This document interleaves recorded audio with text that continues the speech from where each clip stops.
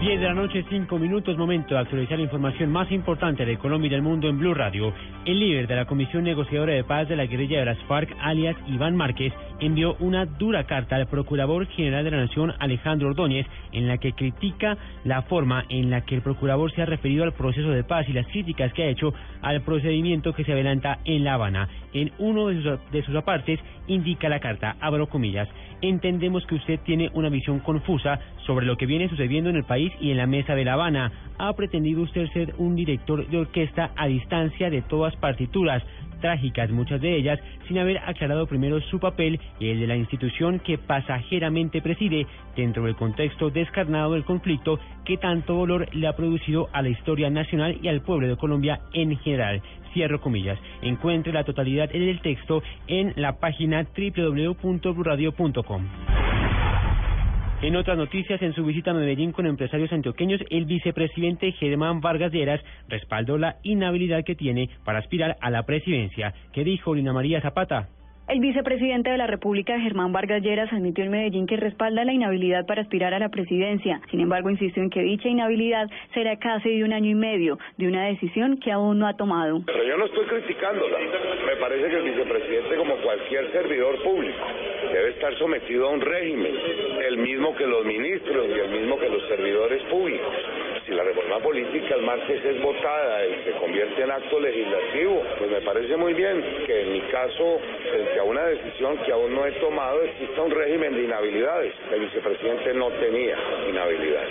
La propuesta será sometida a votación este miércoles en la Comisión Primera del Senado, donde se discute la reforma de equilibrio de poderes en quinto de 8 debates. Las declaraciones las dio el vicepresidente de la República en un conversatorio con empresarios de Antioquia sobre temas presupuestales, de infraestructura y logísticos. En Medellín, Lina María Zapata, Blue Radio. 10 de la noche, 7 minutos. Empresarios del turismo aseguran que al permitir a los colombianos viajar sin visa a los países miembros de la Comunidad Europea, el sector del turismo se verá muy beneficiado. Jorge Morales.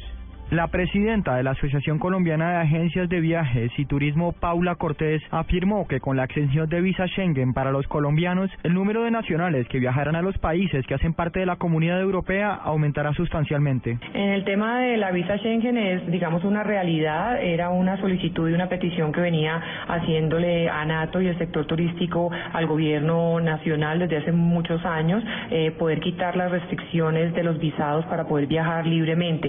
Con eso creemos que el turismo de Colombia hacia la Unión Europea va a tener un crecimiento aproximado de un 20%. Cortés declaró que esta medida también traerá un aumento de ciudadanos europeos que visitarán nuestro país en los próximos años. Jorge Eduardo Morales, Blue Radio.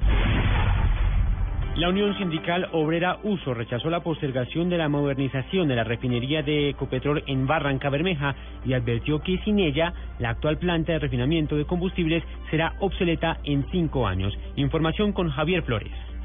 Según dirigentes de la Unión Sindical Obrera Uso, la refinería de Barrancabermeja es una instalación industrial que necesita urgentemente ser modernizada porque en poco tiempo podría considerarse obsoleta. Hoy en día, según datos de los mismos trabajadores, no se está refinando la totalidad de cada barril de petróleo que ingresa a la planta. Moisés Barón, dirigente de la Uso en Barrancabermeja. Hoy no estamos aprovechando la totalidad del barril de crudo, es decir, solamente le sacamos el 76% y con la nueva refinería le aprovecharíamos hasta un 96%. Lo segundo es que nuestra refinería ya tiene un proceso, por supuesto, natural de envejecimiento que no le permite asumir este nuevo tipo de realidades y a la vuelta de 5 años prácticamente nuestra refinería estaría siendo incompetente. El sindicato de Ecopetrol calificó como una burla del gobierno a los habitantes de Barrancabermeja la postergación de la modernización de la refinería, cuyo anuncio ha causado revuelo en la ciudad por las expectativas que tenían habitantes y gremios económicos. En Bucaramanga, Javier Flores, Blue Radio.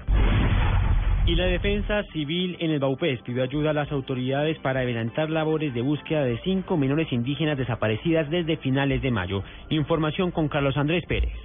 Jorge Díaz, comandante de la Defensa Civil en el departamento del Meta, le solicitó la ayuda a organismos municipales y departamentales para intensificar la búsqueda de las 5 menores indígenas que hoy completan 14 días desaparecidas en el municipio de Mitú. Por lo tanto, le pedimos la ayuda al gobierno local, al alcalde de Mitú, al gobierno departamental, al gobernador, a todas las autoridades que hacen parte de la gestión del riesgo, que nos ayuden a a la operación de búsqueda y rescate que está realizando la Defensa Civil. Pese a que las menores se encuentran extraviadas, los familiares temen porque hayan sido tomadas por grupos al margen de la ley. Desde Villavicencio, Carlos Andrés Pérez, Blue Radio.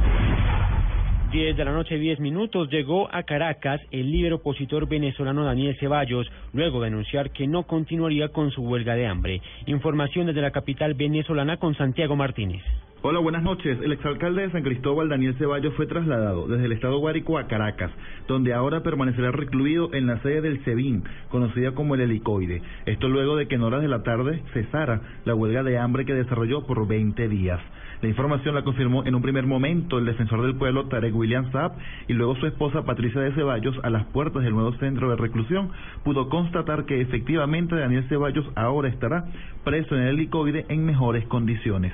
Recordemos que tanto Ceballos como Leopoldo López iniciaron hace casi 3 semanas una huelga de hambre exigiendo fecha de elecciones, observación internacional y liberación de los presos políticos. No se descarta que en las próximas horas Leopoldo López también tome una decisión similar. Desde Caracas, Santiago Martínez, Blue Radio. Blue Radio, la radio de la Copa América.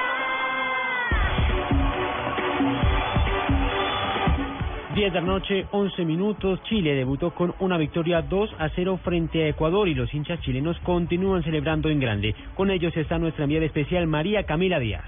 Hola, ¿qué tal? Buenas noches. Pues ya son más de las 11 de la noche acá en Santiago de Chile y los chilenos, por supuesto, siguen celebrando. Hola, ¿qué tal? Estamos en vivo para Radio de Colombia. ¿Cómo vieron el partido? Están celebrando mucho acá. Nosotros estamos nuevos viéndolos cómo celebran y bueno, tienen muy buena celebración ustedes.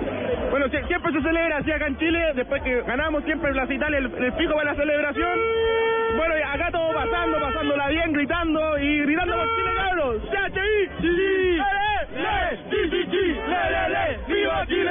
Muchísimas gracias, es impresionante la cantidad de personas que han llegado acá a la Plaza Italia, esto es en el centro de Santiago de Chile, precisamente hay varias personas subiéndose a una estatua que queda acá en la Plaza Italia, celebrando por supuesto con banderas, con pitos, con pancartas, con plásticos, con todo lo que encuentran, celebrando este triunfo de Chile contra la selección de Ecuador en esta inauguración de la Copa América. Desde Santiago, María Camila Díaz, Blue Radio. La Copa América.